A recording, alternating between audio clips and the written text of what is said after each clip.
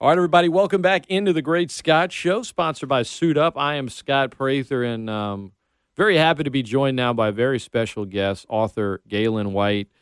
First of all, I know you've made many trips down to Louisiana, especially working on the book, but welcome back. It's good to see you. Thanks for making the time this morning. Well, thanks. Well, tell for our listeners that aren't sure, they're like, who's this author? What are we talking about? We're going to be talking about his new book, The Best Little Baseball Town in the World, about the Crowley Millers in minor league baseball in the 1950s, the Evangeline League. They had a team here in Lafayette, but really enjoyed this book. But how many books have you written, Gaylon, and what draws you to stories like this one? This is my fifth book, one I co-authored with Handsome Ransom Jackson. He replaced Jackie Robinson on the Brooklyn Dodgers in 1957 at third base. And last Brooklyn Dodger, by the way, to hit a home run. So if you want to win a trivia question, it's Handsome Ransom Jackson. So I co-wrote a book with him, and then 4 other books. All the books I've done on my own have all been about the minor leagues, and primarily in the period after World War II and prior to expansion in 1961. That's kind of the heart of the period I write about. And what's unique about minor league baseball during that time? What separates it? Because there were a lot of great players stranded in the minors, you might say. There were only 16 major league teams up until expansion. And up until 1954, when the Braves moved from Boston to Milwaukee, most of those teams were in 5 cities. There were 11 major league teams in 5 cities. That was Boston had a pair, Chicago had 2 teams, St. Louis had 2 teams, Philadelphia had 2, and New York had 3. The rest of the country primarily was minor league baseball. And you had in 1949 was the apex. You had 52 minor leagues, 449 teams. And by the end of the next decade, it was down to 29. So it was just that sweet spot. And all these minor league teams, if you had a bank, you probably had a minor league team. And that was, of course, Crowley had a bank back in 1921 when Babe Ruth came to town. It was the tallest building in town. He looked at it and called it a skyscraper, 9 stories high. That's wild. But, Babe Ruth visited Crowley in 1921, but they didn't have a team until 1950. Even though they built their ballpark in 1948. So that was out of Field of Dreams. Build it and they will come. And they did, and a lot. I mean, they set attendance records for that small period of time. The Evangeline League, as you wrote about, a lot of teams around the area. But Crowley, in reading this book, the Crowley Millers, they had a unique a passionate following, I guess you could say. Why, when you were doing research for this, were they the team in the Evangeline League that you wanted to focus on? Well, this is a classic example of finding out something you didn't even know anything about. Sure. And a pitcher for the Crowley Millers in 1952 was Hugh Blanton. He won 21 games. I was interviewing Hugh about someone else. And in the conversation, he made the comment, "Did you ever hear of Conk Merriweather?" I had not. He said, "Well, he was the greatest minor league hitter I ever saw, but also the sorriest human being." Well, that got my attention. I wanted to know more about Conk Merriweather, and I found out, of course, he was one of the sorriest human beings that ever walked on this earth. But I also found out about Crowley as a baseball town. Now, Conk Merriweather, coincidentally, came to Crowley right after they had a center fielder named Andy Strong. And so 70 years ago this year, he was playing center field in a game in Alexandria, Bringhurst Field, which is still there, and he was struck dead by lightning. And Conk, of course, came in latter part of 50. He led the team to 2 straight Evangeline League titles. He was the home run champ both years. And then he left town in 54. They still remained a very strong team. New Iberia replaced them at the top of the standings. And I write about New Iberia in the book, too, because they had a very fine player named Billy Joe Barrett, who wound up living in Lafayette for years, and then Terry Fox, who's still living, and he wound up pitching in the majors with the Tigers. So all these things came together. It was a surprise to me that there was this kind of story here. It reads more like a novel than my other baseball books, but it was a happy accident. That's what I enjoyed most about it. Gaylon White, our guest, he's the author of the Best Little Baseball Town in the World, the Crowley Millers in minor league baseball in the 1950s. I highly recommend it. This was before my time. I'm born very early 80s, but reading about the history in this area in Crowley and the way each player feels like a character out of a novel is really what kind of drew me in. And you mentioned Andy Strong. I mean, honestly, it was I never had heard of that, but it's heartbreaking because I think about, look, in this business, when things are on schedule, and they rarely are, it makes life a little easier. So we're airing a baseball game, for the Raging Cajuns or something, and it's a rain delay. Oh, well, there's lightning 8 miles away. Everyone gets off the field, and you can almost get numb and forget, like, actually, you don't want to mess around with this. And that, hearing some of the firsthand stories of when Andy, who you talk about Conk being the sorriest human in the world, Andy, revered, loved, husband, father, right? Like, his teammates loved him, and to be struck and reading, and I don't want to give everything away, but just that part of the book, reading the details of that, it pulled at my heartstrings. It was really just heartbreaking and also scary. I mean, it's the most compelling chapter in the book. It's also a chapter I think every umpire, every manager, particularly kids managers, should read, because it's dangerous when you've got bad weather in the area. And Ed Kime, who was the announcer, and he's the key part to that chapter because he's telling the story. And he talks about how after that, he never looked at rain and lightning in the same way. And when he saw it, he tried to warn people, don't play the game, get them off the field. It was a tragedy. At that time, they didn't know, for example, that the metal piece on top of your cap might attract lightning. And that's what happened. The lightning hit the metal piece on the top of the cap. Of course, he was wearing metal cleats, and he was struck dead in center field. And for some time afterwards, the burn mark where he was standing in Bringhurst Field, his roommate, Ray Hinsgens, who grew up in Crowley, went back to Bringhurst Field the following year and saw where he was standing. That's just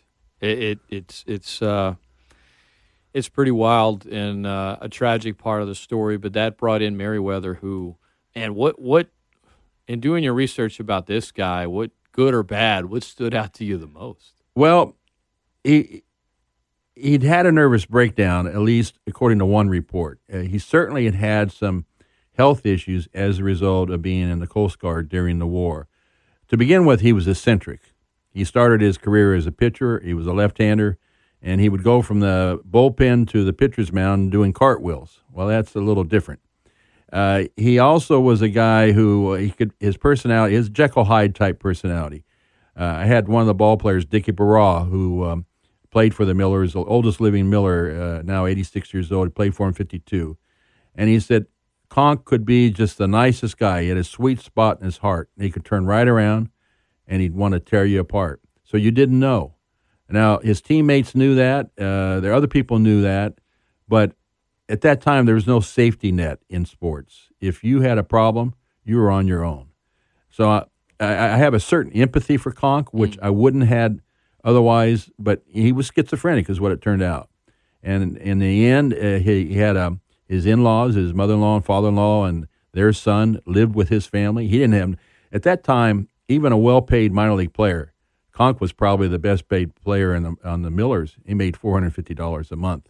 Now, that was good money then, but it wasn't enough to support that extended family that he had. And so it was always a pain for him, and then finally he broke. So it's a sad story. But in the book, there's a lot of characters, and the stories aren't so sad. There's I was telling you about Jimmy Moore, the outfielder for the Crowley Millers, and a power hitter. And they had a tradition at Miller Field and Miller Stadium, and you can still see in the outfield near center field this net. And if you hit this, looks like a fishing net, and if you hit the ball into the net, then Jerry Ashley, a local Chevrolet dealer, would give you a free car. Well, Jimmy Moore came so close one day that he swung, he turned around, and Ashley said, "Start that engine." And, of course, somebody else, a banker, was near Ashley, and he starts to wave a towel over him, and the ball just missed the net. But Jimmy Moore was quite a character. He once called timeout in a game, and the umpire came out to find out what's going on. He said, "Well, there's mosquitoes flying around here with chains around their neck."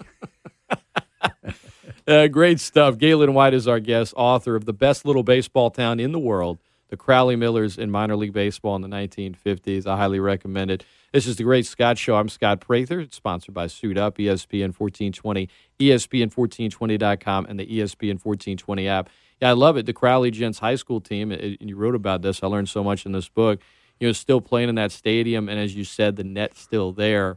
And I just in sports over the years and working in this business, you see car dealerships do different promotions, right? If you hit a half-court shot, you're going to get this car. And then if you're at the game, well, it's a 9-year-old. He can't quite do it, but he's on the mic. Hey, we're going to give him another chance. I really want to give away a car. Well, they really don't. And I love this car dealer, Ashley, and him just squirming any time, one of the great hitters would come up to bat. But that's just the promotions, just the passion around Crowley, which you wrote about in the book. With population back then, 12,000. 12,700. There you go. And they set an attendance record. 3 straight years they topped 100,000 in attendance. In 52, it was 119,000. Somebody did the math, and they said if it had been, it was the equivalent of 80 million fans going to Yankee Stadium. And somebody else figured out, well, that means that everybody who lived, including infants in Crowley at that time, went to a Millers game at least 8 times during the season. So it was crazy. The Millers were to Crowley what the Yankees were to New York. They were beloved by the locals, the fans. Many of the players wound up marrying local girls. They call that drinking the local water. Mm-hmm. And so they stayed in town. There was a ball player named Art Edinger. In fact, but his son and daughter came to one of my book signings. His son came with a little scrapbook. That's so cool. Amazing. And then the other thing that kind of struck me, too, was a young high school player who came to one of the book signings. And I just thought, that's pretty cool because he's playing on that field now. And so he gets to experience, reading that book will give him a sense of the history. He's standing on hollowed ground, really. Look, I'll be honest. When I was reading it, there was part of me that, I have 3 kids and I'm busy, but there's part of me that wanted to drive to Crowley just to go walk around the ballpark. So much tradition and history and such a unique moment in time, as you put it. I like Jerry Simon, right? Yes. And he ended up coaching the Raging Cajuns for a little while. He did. But him being from Philadelphia and a girl asks him out, right, and she's cooking crawfish, and he's like, "What? These bugs are crawling." He thought they were bugs. Yeah, what are we about to eat them? But and we make jokes now about people coming down to Cajun country, but I can only imagine this guy from Philly in the 50s going to see a girl at her house on a date, and there are these crawfish crawling around, and he's like, "Where am I?" There were 2 players from Brooklyn. Now, yeah. Can you imagine that at that time? These 2 guys from Brooklyn, and they're hard to understand anywhere. They come here and they can't understand the locals. The locals couldn't understand them. Schiavoletti, the shortstop from Brooklyn, there was a great incident with a Lafayette fan. One of the Schiavoletti could be a little bit of a hot dog. He was a light hitter, but the fan said, "Schiavoletti, I'd like to buy you for what I think you're worth and sell you for what you think you're worth." The trash talking from back in the day. I love it. That's tremendous stuff. ESPN1420 and .com. We are visiting with Gaylon White, the author of The Best Little Baseball Town in the World. Yeah, the Lafayette Bulls were the team. I didn't even know really about the Evangeline League, really. So I learned so much from this book and a lot of sports history that was very unique. Short period of time, but you explain why. And just kind of all the rage in town. The fact that a town as small as Crowley, 119,000 in a season, there's nothing like it. Now, there's some parallels because, as technology advances, some say, oh, well, it's changed sports so much. I mean, I was interested to find out that television back then, or antennas, as some of them improved, that hurt attendance. Absolutely. It was like kind of a peek into the future, maybe a little bit, in the 1950s in South Louisiana. Well, you didn't have air conditioning or television when Crowley enjoyed much of their success. Television was a little late to come to Crowley, at least good quality television. In 54, that's when the attendance started to drop. That's when they fell below 100,000. And in 56, 57, the attendance fell even more. In fact, the last year, they only had 17,000 fans. The last 2 years, they were affiliated with Kansas City Athletics. Prior to that, they were an independently owned team. It was fans in the area bought stock in the team. About 400 fans owned the ball club. It was all the deals and everything were made by the bankers and the Rice people and the merchants who lived in town. It was a community team, and that was why it became this kind of community center and this community pride. The players were proud of playing in Crowley. They wound up calling it the nice capital of the world. Of course, its nickname was Rice Capital. But all around this area, and New Iberia had some outstanding teams, and they go back to the beginning of the league in 1934. And then, of course, they were in the league up until the last year. They were known as the New Iberia Pelicans. So I devote a chapter to New Iberia replacing Crowley atop the Evangeline League. The fact was, all these teams were in Louisiana. Most of them were in Louisiana. Every now and then there'd be a Texas team that would work its way in. But they were very competitive with each other. And in many cases, the towns weren't that far apart. So a fan in Crowley could come over to a game in Lafayette and vice versa. Or they might go down to New Iberia. So it was highly competitive and highly entertaining.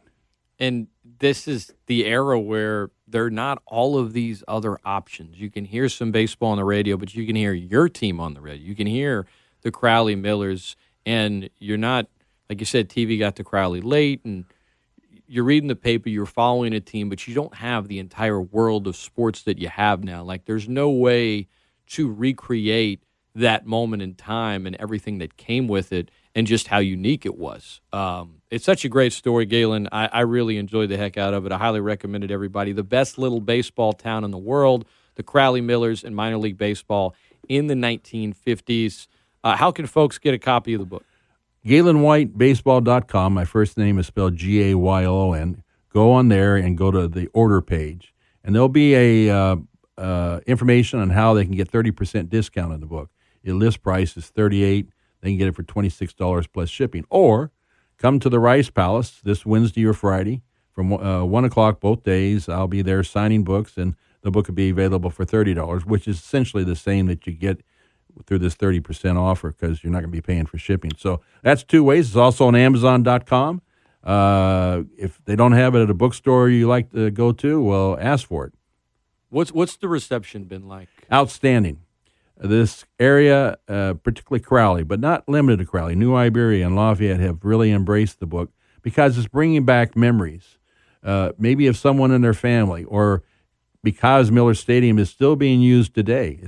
Was restored in 1998. It's been upgraded during the pandemic. $5 million spent on an artificial surface and also new seating and new lighting. So a lot of your high schoolers, Notre Dame High plays there. They won the state title.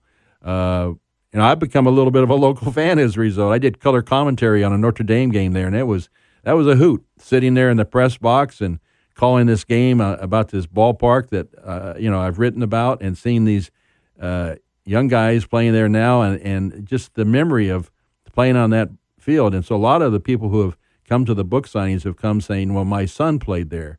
And the son might still be in high school, or the son might be 30 years old. But that's something now it kind of comes to life. And I'm hoping, and too, there's a pride in this area. I'm familiar with the term Louisiana Proud. Well, some people may think it's a slogan, but after I've been here, I find out it's a tradition. And I think in Crowley, that's particularly true. The passion for the Millers has returned. And it's more centered now on Miller Stadium, but the passion's still there. Once they start selling like retro Crowley Millers gear, then you know that it's fully back. That's a good idea. I'll take it, man. Give me an old Crowley Millers jersey. I'll put it on. That's a business opportunity. Well, they have a concession stand there with all the signatures of the ball players that played there, and they have a cap, a Crowley Miller cap. It's very simple. It doesn't have all the stuff they have on caps today, but it's with minor league baseball and the direction it's headed today, from 160 teams before the pandemic to 120 now. They've restructured it. They've realigned leagues. They've eliminated some leagues. Minor league baseball is headed in the wrong direction, in my opinion, because what it's doing is it's losing the heart and soul that it developed in towns like Crowley. That's where the fans first come into contact with professional players. And if they have success, they follow them on up into the majors.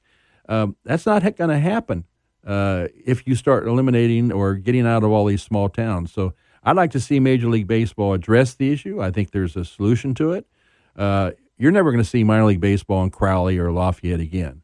But what you could do is like they're doing, like twice now they've played games. MLB has played games in Williamsport, Pennsylvania, the home of Little League Baseball. Mm-hmm. They're going to be playing a game at Field of Dreams that we're supposed to play it last year. Right, They're going to be playing it this year.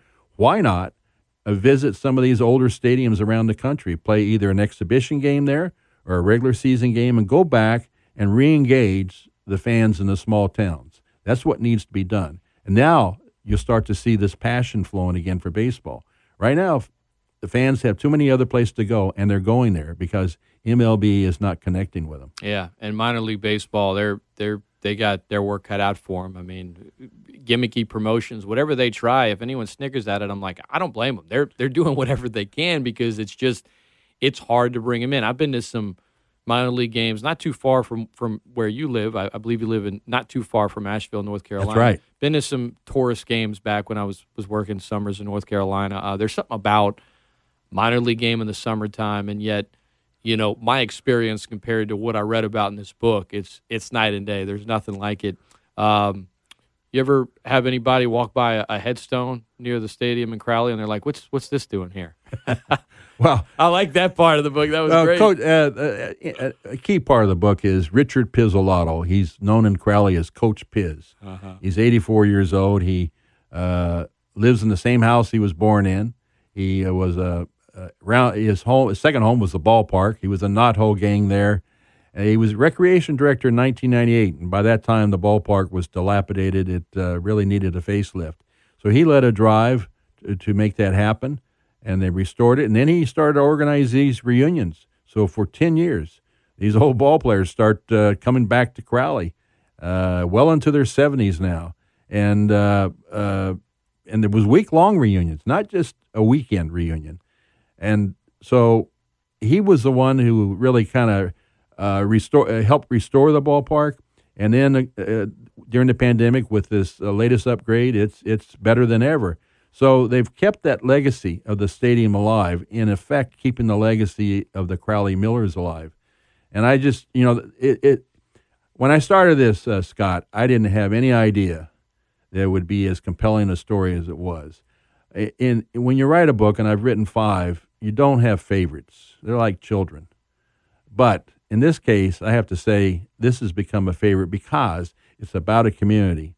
And I can just, in writing it and hopefully in reading it, you could feel that spirit. 100%. Yeah. And you could feel that love and that pride, a sense of belonging. That's something I've left out so far, is that with a minor league team, you have this sense of belonging. The players kind of belong to you. They're family. Mm-hmm. And in this day and age, we're all looking for that sense of belonging.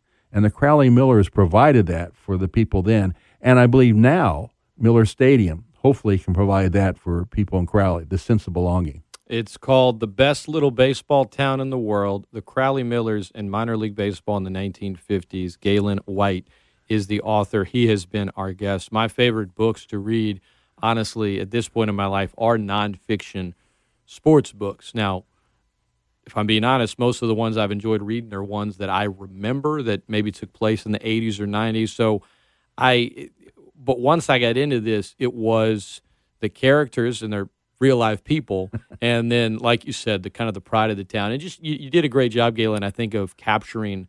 And I have nothing to compare it to because I wasn't alive then, but what felt like capturing life in the 50s in a small town where they have such a great passion for that team. And that fishing net's still there. I don't know if I'm ever there, I'm going to try to hit a home run in it. I won't get a car for it, though. Gaylon, this has been great. One more time before I let you run, thanks for joining us this morning. Tell our listeners where they can find a book. GaylonWhiteBaseball.com. Go to the order section, and you can get one for 30% off. Or come to the Rice Palace, on which is Crowley, right off I-10. And I'll be there 1 o'clock both Wednesday and Friday, and signing books and selling them for $30. All the best, Gaylon. Thanks so much for taking the time, coming in studio, and I really enjoyed it, and I'm recommending it to anyone that's interested. Thanks, Scott. Appreciate it.